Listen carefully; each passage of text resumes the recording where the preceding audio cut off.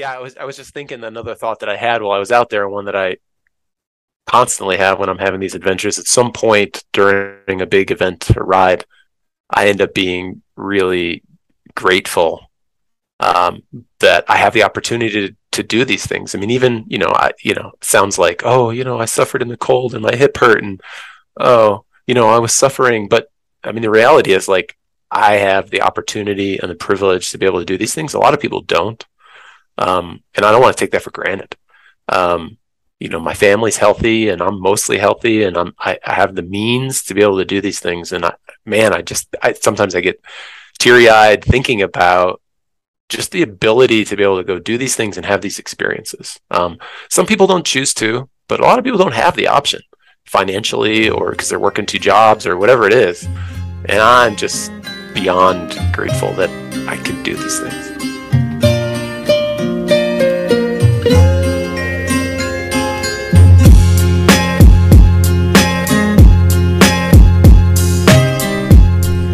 All right, welcome to episode 1 of Stoke Podcast. I'm super pumped to introduce Dana Ernst on the podcast today, and we explored his journey on the Verde Valley Randonnee.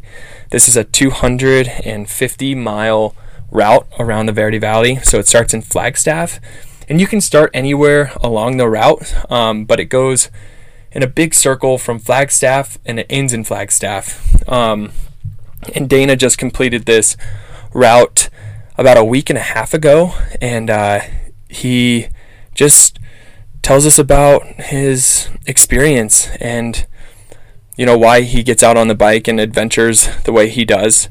And before we started recording, I asked his wife Jen to send me a little introduction that people really wouldn't know about Dana.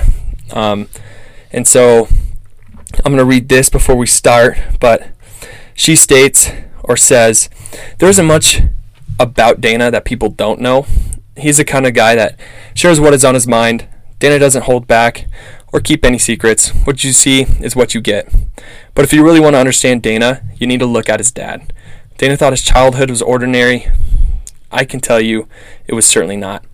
Dana's dad was intense. When Dana went on camping trips across the country, his dad pulled a trailer behind the RV, filled the bench press, and filled with weights. Dana had to lift weights at every campground, and it was not optional. Before coming in for dinner, Dana often would have to climb a rope multiple times to enter back inside. And when Dana wanted to go to a different high school than what his dad thought might be the best one, he had to bench press a ridiculous amount of weight in 8th grade in order for his dad to agree. So these are the things that shape Dana. It is probably why he can ride his bike for hundreds of miles at a time. He has learned how to handle pain, embrace challenges, and suffer since the time he was young. I mostly don't worry about Dana when he is out on a bikepacking trip because of his resilience. I know he can handle what is thrown at him. Hallucinations, not a problem. Shaking from the cold, no big deal. Broken bike, problem solved. There is one Achilles heel though. His toes. If you haven't seen Dana's feet, they kind of look like bones off his toes, thrown into a bag, tossed around, and randomly fit together. The man can ride hundreds of miles with a torn hip labrum, but if he stubs his toe, you would think he'd need to be rushed to the emergency room. The first time it happened, I ran upstairs in a panic, expecting some sort of blood or maybe a broken bone or something. All I found was him slamming his fist into a dresser drawer while screaming every curse word you can imagine. He stubbed his toe. When Dana is out in the middle of nowhere one day, riding his bike, it is going to be not the broken spoke or a crash that leaves him, calling me. It is going to be the fist-sized rock on a hike-a-bike section that he bumps his toe on. So this was super funny hearing this from Jen. She sent this in an email, and Kenzie and I were laughing so hard when we heard this because Dana's a tough dude. Everything that I've seen, just on paper, he's done some amazing bikepacking routes. But I was super stoked to hear Dana today, and I'm so proud and super pumped and stoked to introduce Dana onto the podcast. And so without any further introduction, I'd love to invite and welcome Dana Ernst. That's great. That is so funny. Kenzie and I, we sat down yesterday, and I was reading it and did not expect that at all. And it's so funny. And Kenzie, I have a toe issue too. Yeah, that's funny. I broke 2 toes, and it was like the worst thing in the world.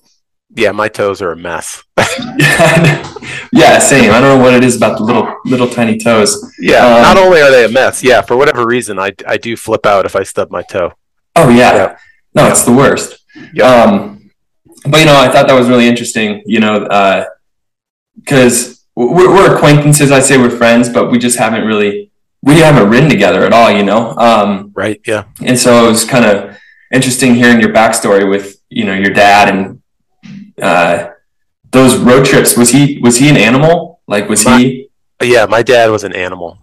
So, yeah, a little background on my dad. He was inducted into the National Wrestling Hall of Fame.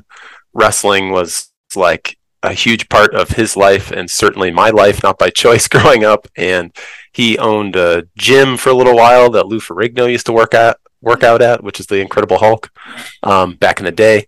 And we had a gym in my garage. So it was just like a constant no pain, no gain household growing up. And I spent most of my childhood resenting my dad, being angry at him. But, honestly, I wouldn't be where I am today if it hadn't been for him sort of like crushing me all the time. Yeah.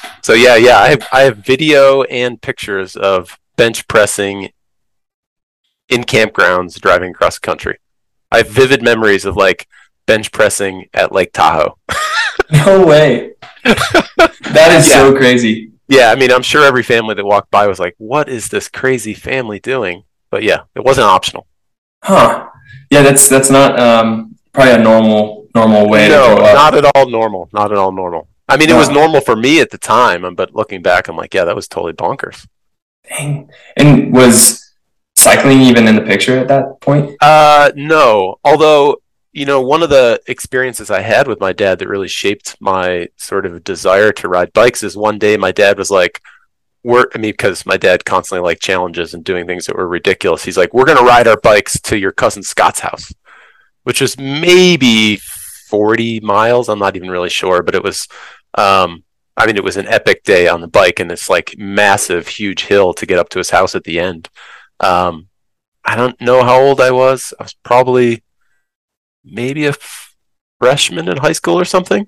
And I hadn't ever ridden that far before, but we just sent it, and it was awesome. And that definitely like kind of sparked something in me, but it was a while before I really got into riding bikes. It was probably college sometime before I really got into mountain biking. Interesting. So, and then in college, was it road, mountain? Because there really wasn't gravel biking. No. So I went to school in Virginia, just outside of DC. At the time, I probably would have called myself a mountain biker. I mean, looking back, I was just a kid who owned a mountain bike who had pictures of John Tomac on my wall in my dorm room, but I didn't ride all that much. I mean, I thought I did, but looking back, I hardly ever went. I did a couple of races back home in Buffalo, New York. Usually got my ass kicked. I got into mountain biking, but I didn't really do it all that much until I moved to Flagstaff the first time after graduating from college. So I moved here the first time in 1997, and then really started mountain biking and sort of figuring out what it was all about and getting my ass handed to me by everybody I went riding with. Yeah, Flagstaff is probably one of the best spots. Yeah, and I had no idea. I mean, I moved here so I could go rock climbing all the time, and and then spent time climbing and riding my bike. And it was sort of trial by fire. I went riding with people who were way better than me and was literally just trying to survive and keep up. That's how you get good. Yeah. Yeah. Well, sweet. And I kind of want to touch base on this new venture that has kind of sparked. And I'm curious, were you the one that kind of came up with this route and this challenge? Yeah, it was. It was my idea. I've been so I also direct this bikepacking race called Pinions and Pines, which I put on every May. That's usually about 300 miles, and it's a mix of dirt roads and single track and double track. And, every once in a while someone tries to show up on a gravel bike. And it's not really probably a good idea. Some people pull it off. But I'd been because of that, I'd been toying with the idea of also putting a route together that was more gravel bike friendly. I had been riding my gravel bike more and more. And so it was in the back of my mind, and I had some ideas for some routes. And then in February of this year, I went and did my first brevet event, which is an official randoneering event. These are officially non-competitive events, but they have a certain distance, a designated route, and you just ride at your own pace. And I went down there with Joe Pavlik. It was a 300-kilometer all on pavement, and had an absolute blast. But I hated being around all the cars. It just was like, this is awful. I mean, I got buzzed by numerous trucks late in the day when I was tired. So I had an excellent time, but I was like, oh, I'd really like to replicate this kind of experience, but do it on dirt. And so I had already had some ideas for some routes in mind, and I was like, okay, I want to sort of put together a 400-kilometer, 250-mile gravel-friendly route that sort of showcases the wide variety of terrain and beauty that we have here in northern Arizona. And so I sort of drew a route on a map and sort of tested it out this summer in August, I think it was. I rode with Eddie Bressler over 2 days, a sort of slightly shorter version of what currently exists. The route's amazing. And so I just put it out there. I put a web page together, put a challenge together. The idea is anybody can ride the route whenever they want. They can start anywhere on the loop they want. They can go either clockwise or counterclockwise. And all they have to do is finish the route, and I'll put their name on the web page and send them a free patch that was designed by Wyatt Spalding. And so, I just went and did it about a week and a half ago officially myself. I think there's now been 4 finishers. Ezra Ward Packard has done it.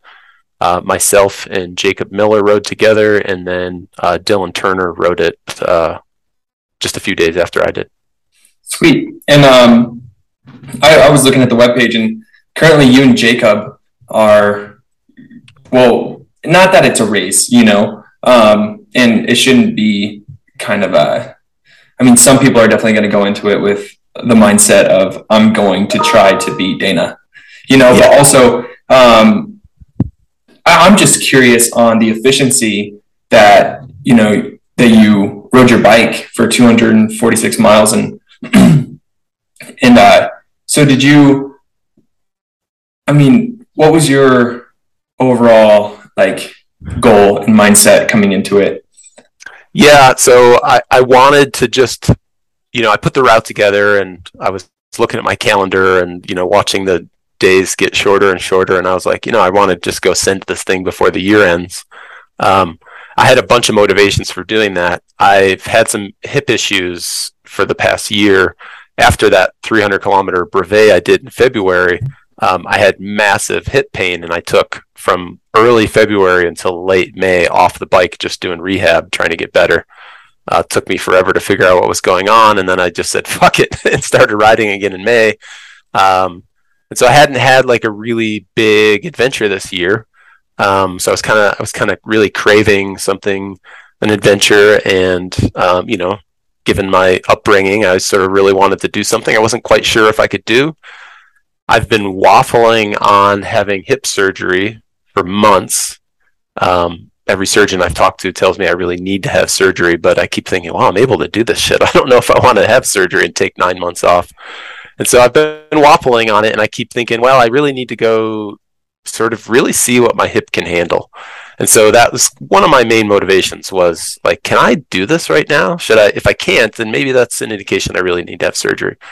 And if I can do it, well, then, fuck it. Maybe I can just keep doing what I'm doing and just put up with the pain. And so that was one big motivation. I really wanted to just go do something hard and ride my bike all day and have an adventure. Jacob Miller found out about the event, and we hadn't coordinated in advance, but he happened to be doing it the exact same day as me, and so we hooked up to ride together. His motivation was definitely to ride it in under 24 hours. I wasn't sure what I was really going to do when I started. I was like, all right, my goal is to finish, see how things go with my hip, and maybe I'll shoot for under 24 hours with Jacob. I mean, I'm generally a pretty competitive person, but I also wanted to kind of just play it by ear and sort of see how things went. And so I had in the back of my mind I wanted to maybe beat Ezra's time, but that wasn't my main priority. I just wanted to finish, have fun, sort of test my mind, and sort of see what my hip could handle. And things went, for the most part, pretty smoothly.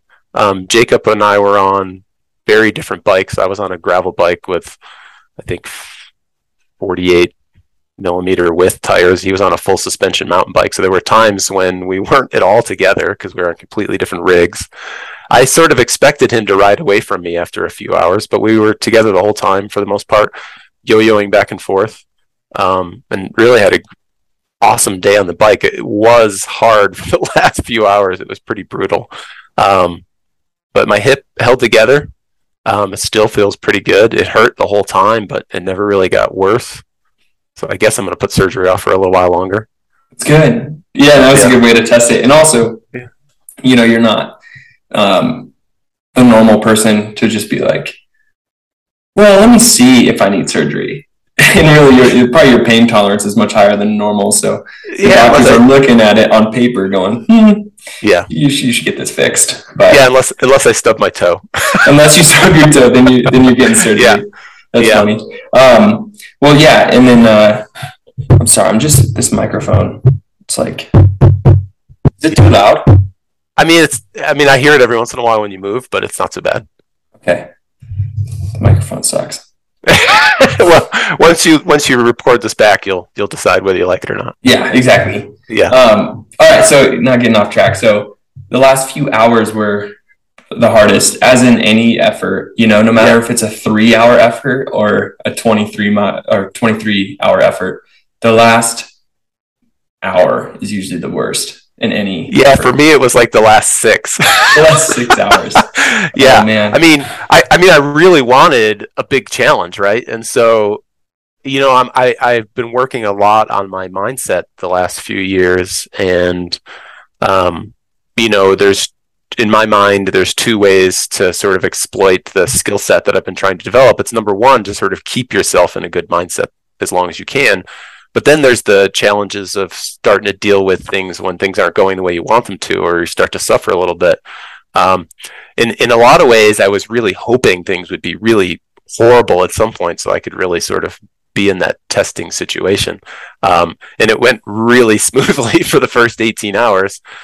Really good mindset. Everything was going smoothly, feeling really good. And then I got really cold, like really fucking cold. And then it got hard. So in the morning when we started at 4 a.m. I don't know how accurate the temperature gauges are on the GPS, because the wind's going over it, but we regularly were seeing low 20s for the first few hours of us riding. And it wasn't that bad. We were bundled up and, not really hammering on the pedals and not getting too wet with sweat. So it was cold, but like, it was totally fine. But my water bottles froze like in 45 minutes. And so I didn't really drink anything for the first like 4 hours because my water bottles are completely frozen.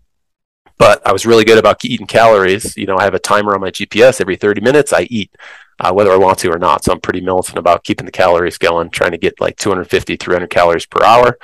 And so the morning was cold, but no big deal. In the evening, it was not quite as cold. It was a little bit breezier, but like I was starting to get pretty calorie depleted. And I think my water bottles froze again, maybe with about 4 hours to go. What time was that? Let's see. We finished before 4 a.m., so around midnight. Okay. Somewhere around Mormon Lake. Ooh. I can't remember if my water bottles froze before that or after that. I don't quite remember. But yeah, so then I didn't. And then a lot of my calories were in my bottles, and so I was trying to eat food, but then I refused to take my gloves off, partly because I put hand warmers in there, which didn't help at all. So I wasn't eating. I wasn't drinking for like the last 4 hours, and I was the coldest I've ever been. I mean, temperature-wise, it wasn't the coldest, but I was shaking. So my core was shaking, and every time I went downhill, I was just riding the brakes just so that the wind wasn't cruising over me. I mean, I think easily I could have gone twice as fast over that last 40 miles if I hadn't been so cold. I mean, we were just creeping along. Jake was in much better shape than I was at that point. He wasn't quite as cold as I was. I was in rough shape. I was questioning my sanity, and I wasn't ready to pull the plug at any point in time. But I was like, wow, if I get much colder, this is going to be damn right dangerous. Yeah.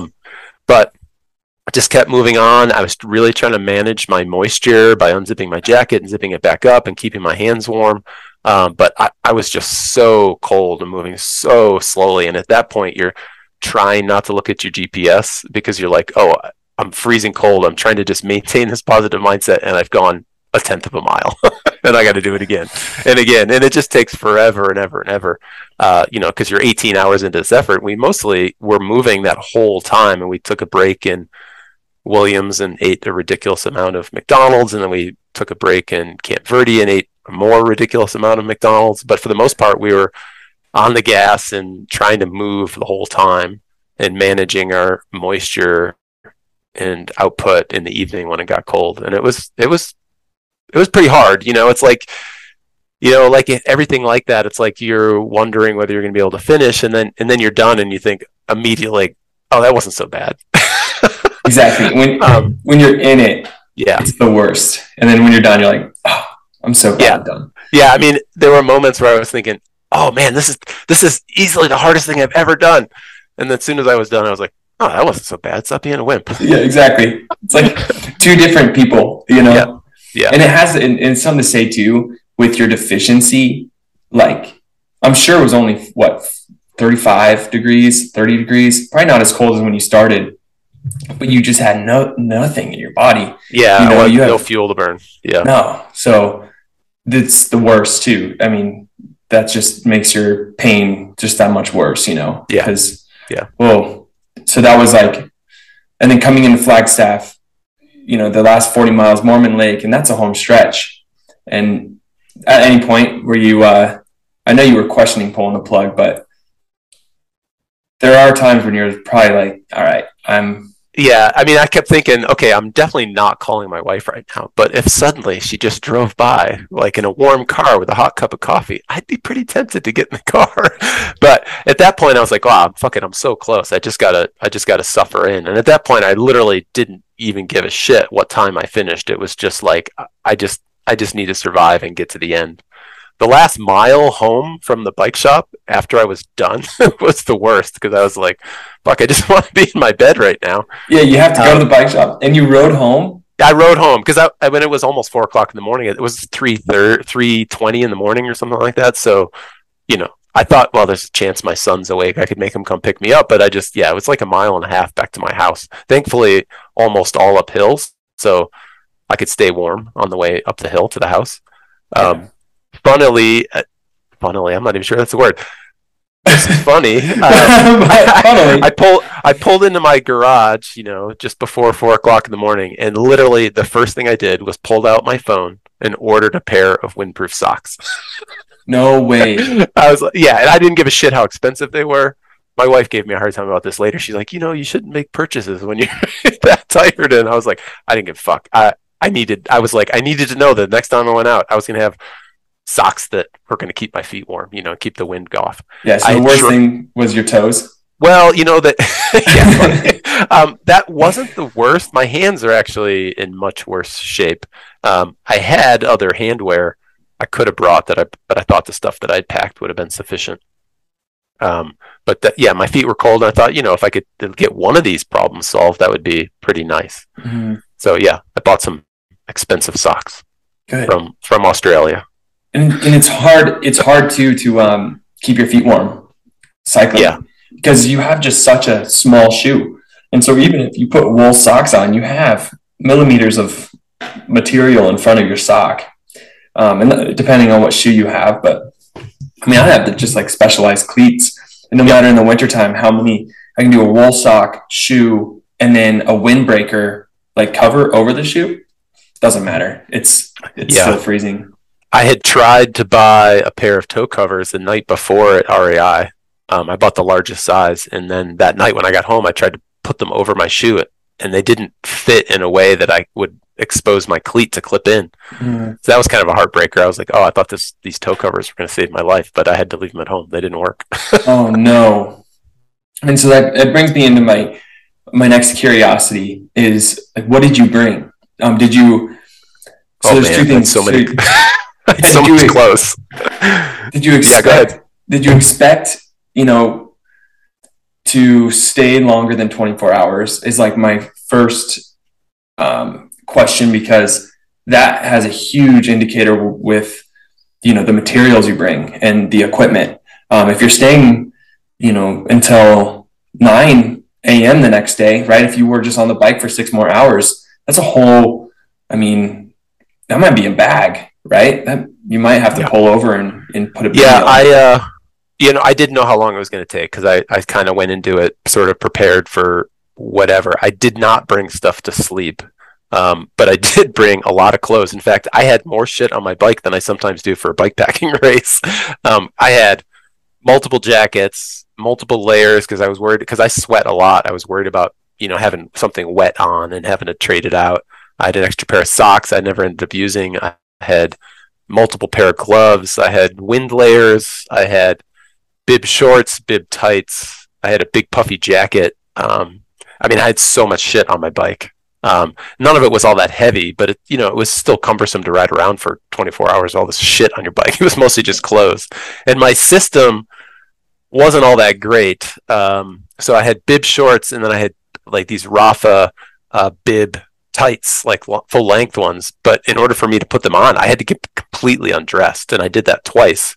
And the first time it was fine because I was like stripping all this stuff off at the Verde River on the way down from Williams, and it was like hot out, and I was taking all this stuff off, and it was great. But it probably took me 15 minutes to pack my bike back up because I barely had room for everything. But then that night, when I wanted to put my tights back on, I didn't do it until we got to the pavement below Stoneman Lake. I waited too long to do it because I was still pretty warm climbing. But then the wind picked up, and it was super cold, and I literally had to take all of my clothes off and then put them back on in the dark. And that took me to another sort of chilled level. And that was sort of the beginning of the end for the warmth for me, because the wind sucked all the warmth right out of me. And at that point I was pretty shattered. And that was with about 6 hours to go at that point when I stripped all my clothes off and changed. So that was not ideal. Next time I would bring stuff I could slide over the top of what I was wearing and not have to get completely undressed. It sounds like a silly thing. It's only a couple minutes, but when you're cold and having trouble getting warm, that extra warmth that you just lost, I never really got it back. Yeah. Yeah. So it was clothes. That was what you brought? I just brought clothes, lots of clothes. When I finished, I had everything on except for an extra pair of socks, which I don't think I really could have fit in my shoes anyway. It wouldn't have helped, but I had everything. I had my big puffy jacket on, my hood over the top of my helmet, and just, pedaling so slowly. So slowly. So slow. Yeah. Mostly just because I didn't want to get wet going uphill, and I didn't want to get cold going downhill. So it was like really managing the wind over my body. And did you wear pants or just like tights? Just those tights. Yeah. Just the tights. And those worked out pretty well. My legs were never cold. It was just my core, my feet, and my hands. Yeah. Yeah. Pokies on my hands would have been awesome, but I didn't have any. Nah. Yeah. And I guess with time you learn the equipment. Because with me, I've done one big effort. It was supposed to be a bike packing trip, but my partner had to call out, and I was like, well, if you're going to call out, I don't really want to continue. So yeah. And that's always been questions of mine is like, what do you bring? I know what to bring for 100-mile ride. Right. Nothing. 2 water bottles, because I know I'm going to get it done. But with anything over 100 miles, it's like anything can happen. And so it's interesting because you didn't bring anything to sleep on. No. Yeah. I was just going to send it or not, I was just going to go for it. And it didn't matter to me if it took me 30 hours or whatever. I was just going to, my goal anyway was to keep on going, my hip allowing me to, and thankfully it did. So yeah, I was just going to go for it. Dang. Yeah. But I felt prepared. I I had way more clothes than Jacob did. I mean, Jacob was like, I'm finishing in under 24 hours. I'm going to send this thing. I felt like I had twice as much shit on my bike than he did. Yeah. I definitely had more clothes than he did. But I got more cold than he did. And I don't know if that would happen every time. These things can go either way. I mean, if him and I rode together again, maybe he'd be the one that was cold. I'm not sure. Mm-hmm. I definitely have a issue managing moisture. So I think that had a lot to do. That could be an indicator. And then also what you ate too. I mean, maybe he just ate one extra French fry. That could have just been that much more fuel. It was interesting watching him eat. I was like, wow, that was actually the first time him and I had ever ridden together. I know who he is. We were acquaintances, but that was the first time we'd ever ridden together. He's generally pretty fast. And I'm pretty militant about eating calories because I know that I have to. And like for the first 8 hours, I was like, Jacob, have you eaten anything? I mean, he had some food at McDonald's, but it was like he was not eating with the frequency and regularity that I was. And so I was starting to question, like, is he going to be okay later? Is he going to bonk? He never did. I would have if I had, well, I think I would have if I had eaten as little as he did. But again, I'm the one who ended up getting super cold. He didn't. So it worked for him. I don't know if he's like that all the time. I didn't want to eat all the time, but I forced myself to, knowing that it was sort of the key. Having done these things enough, I knew that I just had to put the fuel in. Still caught up with me later in the night. It's gasoline, and yeah, you got to force it. It sucks. Well, sweet. Here, we're gonna pause it for just a second. Yeah, no worries. So we'll be right back in after this short break. All right. Thanks for waiting, everyone. We're back. Dana, we had a little user error. I didn't update my Zoom, so yeah. But now you're in. Now you're an official unlimited Zoomer. Now Stoke Podcast is a business. Now it's official. There you go. And so, Dana, where were we? I have no idea. Man, I was cold. I don't remember. I know. You don't remember. but yeah. So yeah, we went over. That was the hardest point mentally, huh? Just being super, super cold coming in last 40 miles. Yeah, for sure. And then we were talking about equipment. You brought a bunch of clothes. All the clothes. And a bunch of food, huh? I mean. Yeah, actually, so my food strategy, so typically how I do these things, when I'm going to do a big effort, I kind of guess how long I'm going to be out there, add a little bit, and then divide, that time by 250. I try and figure out how many hours I'm going to be out there, and then multiply by 250 calories per hour. And that's generally what I try and consume regularly. That seems to be my limit. If I try and go over 250 per hour, my stomach goes a little bit south. And if I'm under that, I usually get a little depleted. So I actually had most of the calories I was going to need for the day already on my bike, because I wanted to pick things I knew I was going to be able to eat and would be predictable on my stomach. And so I had a shit ton of scratch. I had a bunch of beef jerky and some beef sticks, which I generally totally dislike unless I'm like 8 hours into a bike ride, and then it's the best thing ever. And then I had some sort of scratch gummies and that sort of thing. And then some maple syrup stuff that's by this company out of Canada. What the hell is it called? Endurance Tap, I think. 500 calories in a flask, and it's like maple syrup and ginger and salt, and it's amazing. I mean, you can just crush 500 calories if you really needed to, and it goes down super easy, digests great. I'm totally hooked on that stuff. And then I knew I could supplement what I had by stopping at McDonald's at least once. We ended up stopping twice. And then, grab stuff at the gas station. So the only food I bought en route was twice at McDonald's, which I also never eat, but it's great when you're in the middle of one of these efforts. And then I bought 2 Snickers bars at the gas station in Camp Verde. Otherwise, I had everything on me I needed. And I ended up having extra at the end because I didn't eat for like the last 4 hours. Oh, probably. Yeah. Which didn't help.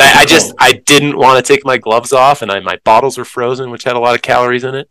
So that was I should have been. I mean, I knew I was not making good choices, but I just wanted to keep moving. It was kind of like okay, what do I do? Do I stop and take my gloves off and slow down, or do I just keep on going? Um, I mean, it worked out in the end. I maybe would have been a little bit more comfortable if I had tried to keep fuel in the fire. But I just wanted to. I just wanted to get it over with at that point. So I think if it had gone on any longer, that would have been a tactical error. It worked out. Yeah. And there's things you can control, and there's things you can't. Yeah. So I usually freezing. Yeah. That was.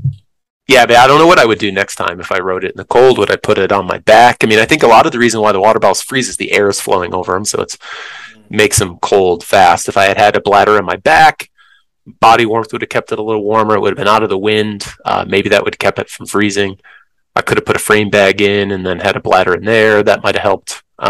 So there's lots of little things I could have done to stop that from happening. I guess when it happened, I wasn't surprised, but I hadn't planned for it in advance. So that's something to sort of be aware of, that, that happens when you're out there. The water bottles freeze and then you can't drink. Which if it was longer than 4 hours, that would have been a really big problem. Yeah. For sure. Yeah. It wasn't a big deal in the morning because, we're still early. It was fresh, so it was no problem. But in the evening, it sort of caught up with me. And then how was recovery? I mean, with an effort like that, it must have taken you a week. Yeah, I was so it's interesting,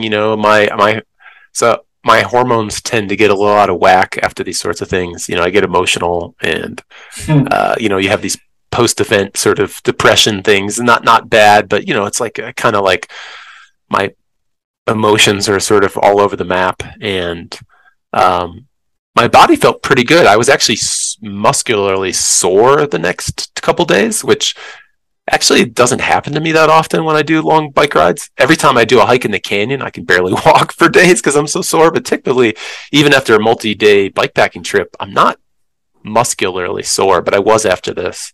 And so, yeah, I didn't actually ride, mostly because I didn't have time during the week, but I didn't ride for a whole week. And then when I went out on the following weekend, this past weekend, I felt okay. I didn't try and ride really hard. I was just kind of recovering, and I feel pretty good now. And super happy that my hip feels as good as it does. And that's good too. So your hip was, I'm sure, sore, but I mean, you don't see any worsening conditions. No, and that's a little weird to me because 3 weeks ago, my hip hurt so bad.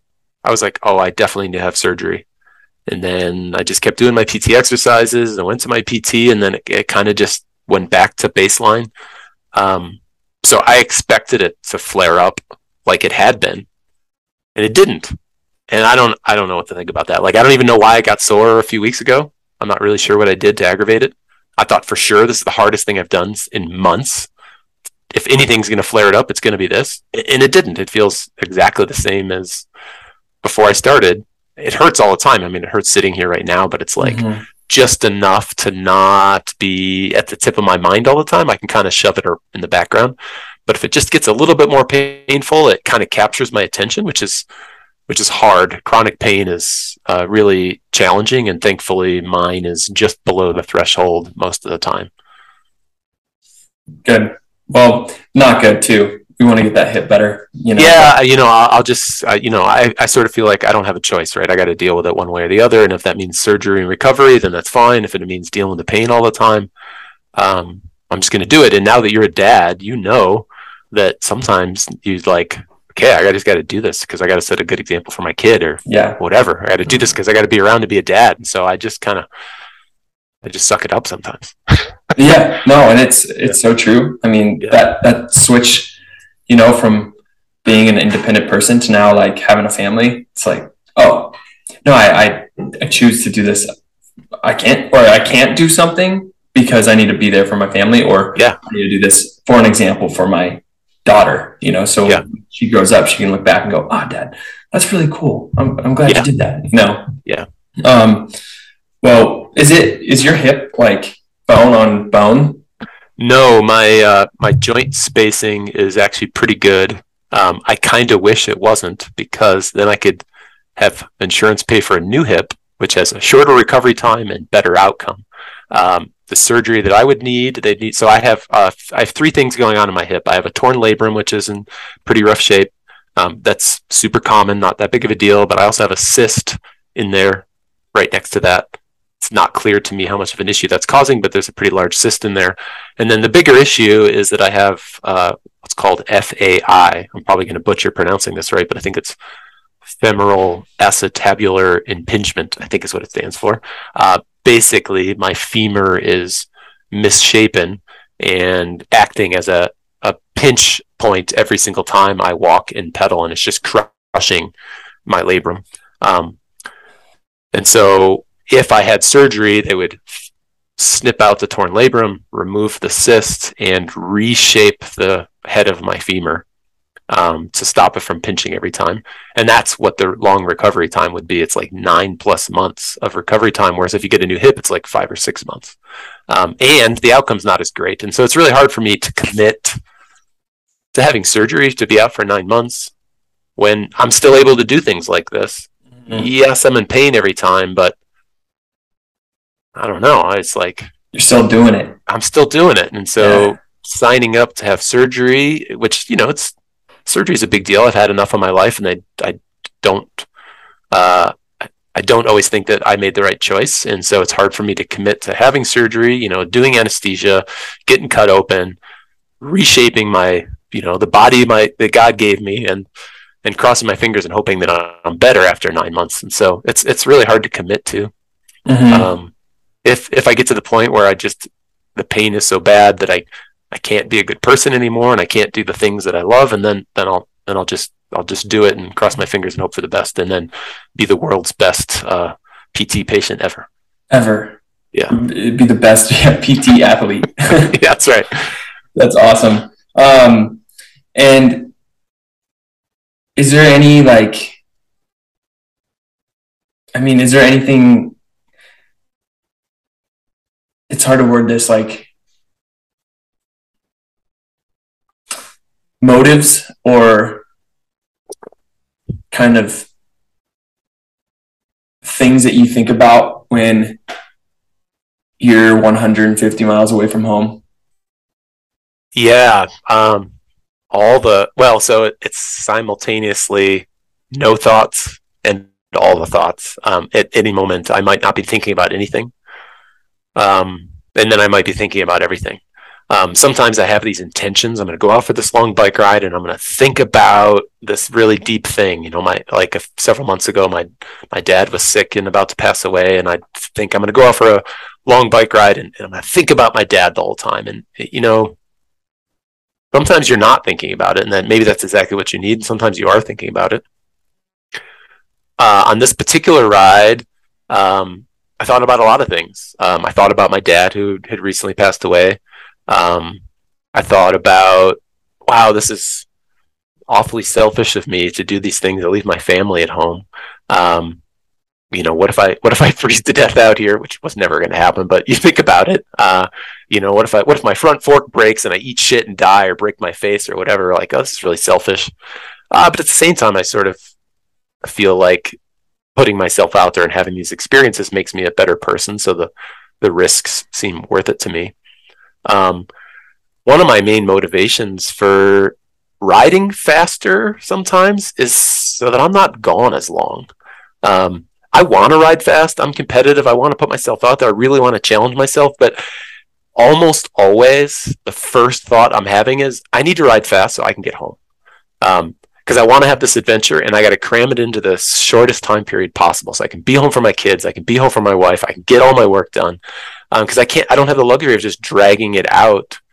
And then if I don't ride faster, then I have less of an adventure. So for me, that's a big motivator these days for trying to go as fast as possible, is to just try and cram as many miles and experiences into as short a period as time so I can just get home. So when I'm out there at a mile 150, I think, okay, I can't just sit around and dawdle and whine about how tired I am or whatever. I got to get home. So that's a big motivator for me.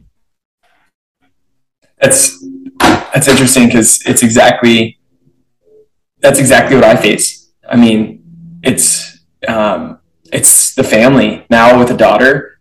It's, why am I doing this? It's so selfish. Why did I decide to get on my bike today And especially when I have something on the calendar, I can't not train, but every time I seem getting out there and I do, like, let's just say it's a 65-mile gravel ride that I have, mile 40, I'm like, what the heck am I doing? Why am I doing this? I'm hungry. I'm tired. I'm sore.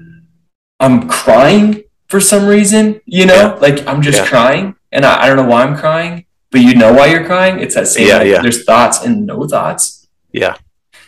And I'll even call Kenzie sometimes on my ride and just be like, hey, I love you. I'm almost there. I'm coming home, just to see if, like, okay, cool. She's doing stuff. She doesn't need me. Okay. I could get back into the mindset of, like, just ride your bike. But it's so funny. I don't think it changes, especially, once you have a family, or even if you don't have a family. I mean, it could just be you have a girlfriend and you just want to get home to her. But now having a family, it's like 100 times what it used to be. I used to be like, I got nothing to do today besides bartend tonight, on my bike all day. Yeah. Now it's not that. Yeah. I'm super stoked to get out on my bike, and then you're out there and you're like, oh, yeah. Yeah, I do think it's worth it, but there's a sort of a guilt associated with being out for so long. So yeah, I think it's important to have enough energy left also when you get home to be able to attend to the people that you care about. Mm-hmm. And so there's that aspect of it too. It's like not just getting home, but then getting home and being a good human and recovering in time, and cramming in the sleep too, just so that you're around. Like, I was gone that whole 24 hours, and I'm typically the one who does the vacuuming and the laundry and that sort of thing, and so I had to make sure that shit got done on Sunday, after sleeping a little bit. So totally, it's almost you got to get back into dad and husband character mode, where you can't be, this is my personal experience, you can't be as selfish as riding your bike when you get home to put your feet up and lay on the couch, because your wife needs you and your baby needs you, or your kids need you. You can't just be like, all right, done. Whew, that was a great ride.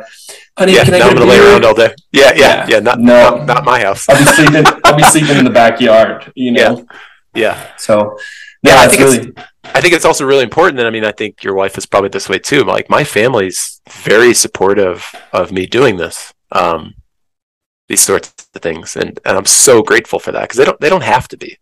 And so I'm so grateful that I'm able to get out and do these things. I'm 47, and I don't want to slow down. I want to keep doing these things. Like, every year I want to do more. But I have to balance the desires that I have on the bike and the adventures I want to have with, work and family and that sort of thing. Totally. It's vacation time. Yeah. Yeah, totally. Choosing it wisely. But I feel that, and it's cool because, most people don't understand, like, kind of what goes into it to plan for an adventure like what you just did, or to even commit to training or racing, or, because those are things that you don't get paid for.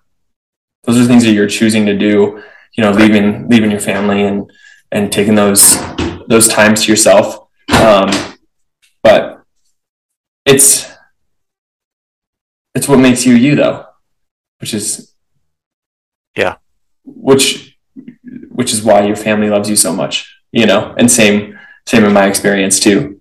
I don't know who I would be without it. Right. Yeah. It makes you happy, and I get all my demons out that I need to on even a 20-mile ride, just to kind of reset. So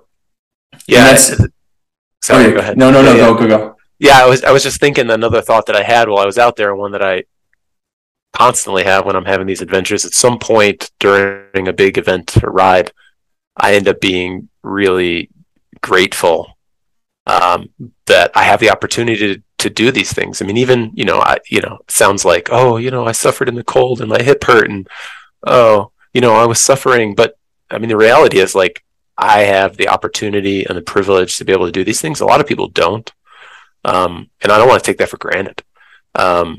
my family's healthy and I'm mostly healthy, and I have the means to be able to do these things. And sometimes I get teary eyed thinking about just the ability to be able to go do these things and have these experiences. Some people don't choose to, but a lot of people don't have the option financially, or because they're working 2 jobs or whatever it is. And I'm just beyond grateful that I can do these things. It's fast, slow, whatever it is, but I'm out there breathing the air and seeing the sunrise and seeing the sunset and having my bottles freeze. It's all awesome. And feeling completely human. Yeah. Yeah. That's beautiful. That's so true. You really do. And almost like when you are closest to not death, but when you are on your edge is almost when you feel most alive. Absolutely. And that's when you cherish your, the people that are in your life the most, is when first they're not there. And then also when you are at your most vulnerable. I think that's why we still continue to ride the bike. Yeah. Or run a trail, or kayak rivers, or raft, or hike, whatever it is. But no, that's beautiful. Bikes, dude. So stoked. Well, I think, before we wrap this up, I am new to the podcast world. So I know a handful of people that I think would be a good fit for the podcast, but I also want to ask you, like, who do you think you would want to listen to next? Maybe like it was a cool adventure, or it could be like a friend who's doing something cool within the community. Because the Stoked podcast is not just about biking. It's not just about, ultra endurance. But it's about like health and fitness and overcoming adversity. So it's not just cycling or running or, the ultra world. It's going to be more. And I just want to hear people's stories, because it's so cool to hear your story on the Verde Randonnee. So is there anyone that you would, want to listen to, or? So I have a few people I'm sort of thinking about, but I think one thing that, for me, is that I want to hear from people who, like you said, are just stoked to be doing what they're doing and valuing the experience. And it doesn't matter to me if they're fast or slow. I want to hear from people who are the most happy or getting the most joy out of doing what they're doing. I'd also like to hear from some women. Not just a bunch of white dudes all the time in this environment. So I'd love to hear from some women who are stoked to be out there and hear about their experiences and what they're doing. Speaking of, I think like talking to Kate Boyle would be awesome. Her experiences that she's had after a car wreck, and just the successes she's had in mountain biking and endurance riding would be awesome. I think talking to Ezra Ward Packard would be kind of fun. He's always stoked about everything. Cool. So I'm definitely gonna. He's on the list too, and I've only met him at REI. Yeah, which is so funny. I've only met him at REI, but we know so many acquaintances, yet we've never ridden together or met. Yeah. So Ezra, Kate. Chase Edwards would be awesome too. She's a local mountain biker in town who's pretty much crushed everything she's ever done and had some challenges the last couple years in her life. So I think hearing from her would be amazing. I'd also think having Austin from Flag Bike Rev on would be really cool. He has, the whole crew at Flag Bike Rev has done an amazing job at stoking the interest in getting new trails built in Flagstaff. And Austin in particular has really been a huge driving force in making sure that people get out there on dig days on Thursdays. And I think he should be commended and sort of recognized for his efforts in this arena. And so, yeah, listening to him be stoked about building new trails and what it takes to have that, I think would be really cool. Sweet. Yeah. That they are doing some amazing things, which is the wildfires and the runoff has been so tragic in the Coconino County. Most of the trails have been wiped out, and Yeah. The community's coming together and really building Yeah, it back up. I'm totally psyched on all the new trails that we're getting. It's just incredible how many new miles of single track we've gotten in the last 6 months. So Yeah, it's incredible, and it wouldn't be there if it wasn't for people out there volunteering their time. totally, and no one's getting paid for it. Yeah, And Flag Bike Rev is even giving out like fun knickknacks like gloves and yeah, raffle prizes and stuff like that, which is a huge force and why people are probably showing up too. But yeah. cool, And, thank you for and Forrest from the Forest Service, whose last name I don't know, but his first name is Forrest, has Forrest. been, he's been the one sort of leading the charge from the Forest Service and getting these trails built, getting him on and hearing about his challenges and getting that going would be really cool. I mean, I commend the Forest Service for getting on board and getting this shit built. It's easy to talk about and plan, but it's another thing to implement it and make it happen. So Yeah, kudos to him too. sweet. I'm gonna reach out to every single one of these people Awesome. and get it on the schedule. So Dana, thank you for those guys. And Yeah. and I also, a part of this is just I want to meet new people too. It's a good outlet for me to meet people and to hear people's stories, but also to go ride and to build more of a community within the Verde Valley, Coconino County. I mean, we're really one area. We share the same trails and land. So This place is amazing. it's phenomenal. I'm growing a garden right now. That's I awesome. got tomatoes, zucchini, lettuce, Flagstaff. It's done. Yeah, it's cold up here right now. I'm a bike ride away, Yeah, totally. So, Yeah. well, Dana, dude, thank you so much for sharing your story and taking the time to, be the first stoke that we're having on the podcast, and I'm super excited to hear more and to be a part of your events that you put on. So next year, I already want to do the Stagecoach, and Nice. Pinions and Pines, man, has been on the radar for 3 years now, and I just need to pull the trigger. Come on out. Yeah, it's great. I know. It's a great experience. The community. I mean, one of the things I love about the bikepacking events is that, yeah, we're racing and we're competitive, but like once you get out there after a few hours, like everybody's in it together and being supportive, and then the camaraderie that happens at the finish line and everything. I just love the community that is built around these events. Like that's the reason why we come together and do it, but the race ends up sort of becoming the vehicle for the experience that we have. And I just love, scoping out the route every year, and, it gets me out there sort of exploring. That's why I change it every year.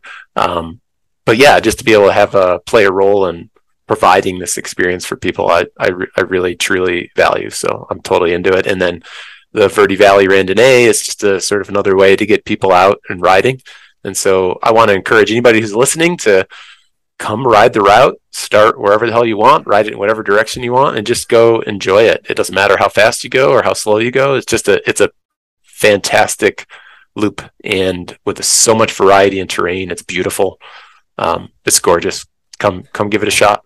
And I'll throw the link in the description. So if anyone, wants any more information, Dana, I'll have you email me that. So Great. I can put it down in the show notes so people can just go explore that, see how you can do it and so forth. And that way, maybe wait till it gets a little warmer. That's why I haven't done it. I was like, it's warm here, but it's a big day. Yeah. 7,700 feet. No way. Yeah. And it's a huge day. It is that. Yeah. There's a lot of climbing. And, one of the drawbacks of having done it when I did is that, there was so much night riding. Almost half the time was in the dark.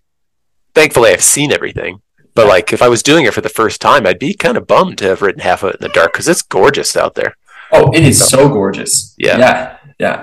So When I do it again, I'll probably try and go in the other direction and try and do it when there's a whole lot more daylight. Or start in Cottonwood at 4 a.m. in September, and then end here, so you're not freezing cold, the last 40 miles. You're already planning. Why do you think I moved here?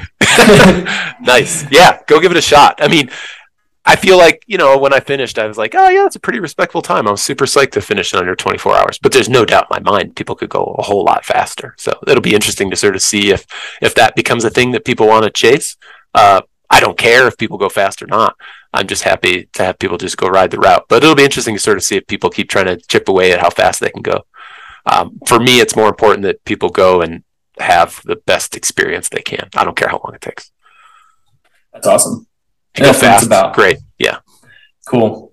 Well, Dana, we'll wrap it up. Cool, man. And yeah, once again, I want to thank you. And I look forward to. Sorry, that's why the baby's. No, I love it. I love it. I can't wait to see the baby in person. Yeah, she's adorable. She's like this beautiful redhead, which we don't know where it came from. Just like, oh, she's gonna be a fiery one for sure. Nice. But yeah, I'm looking forward to getting you on another episode here in the future. Hopefully, maybe we'll do it like right before Opinions and Pines, and we can kind of do a debriefing. Oh, that'd be great. Yeah, where like the course gets challenging.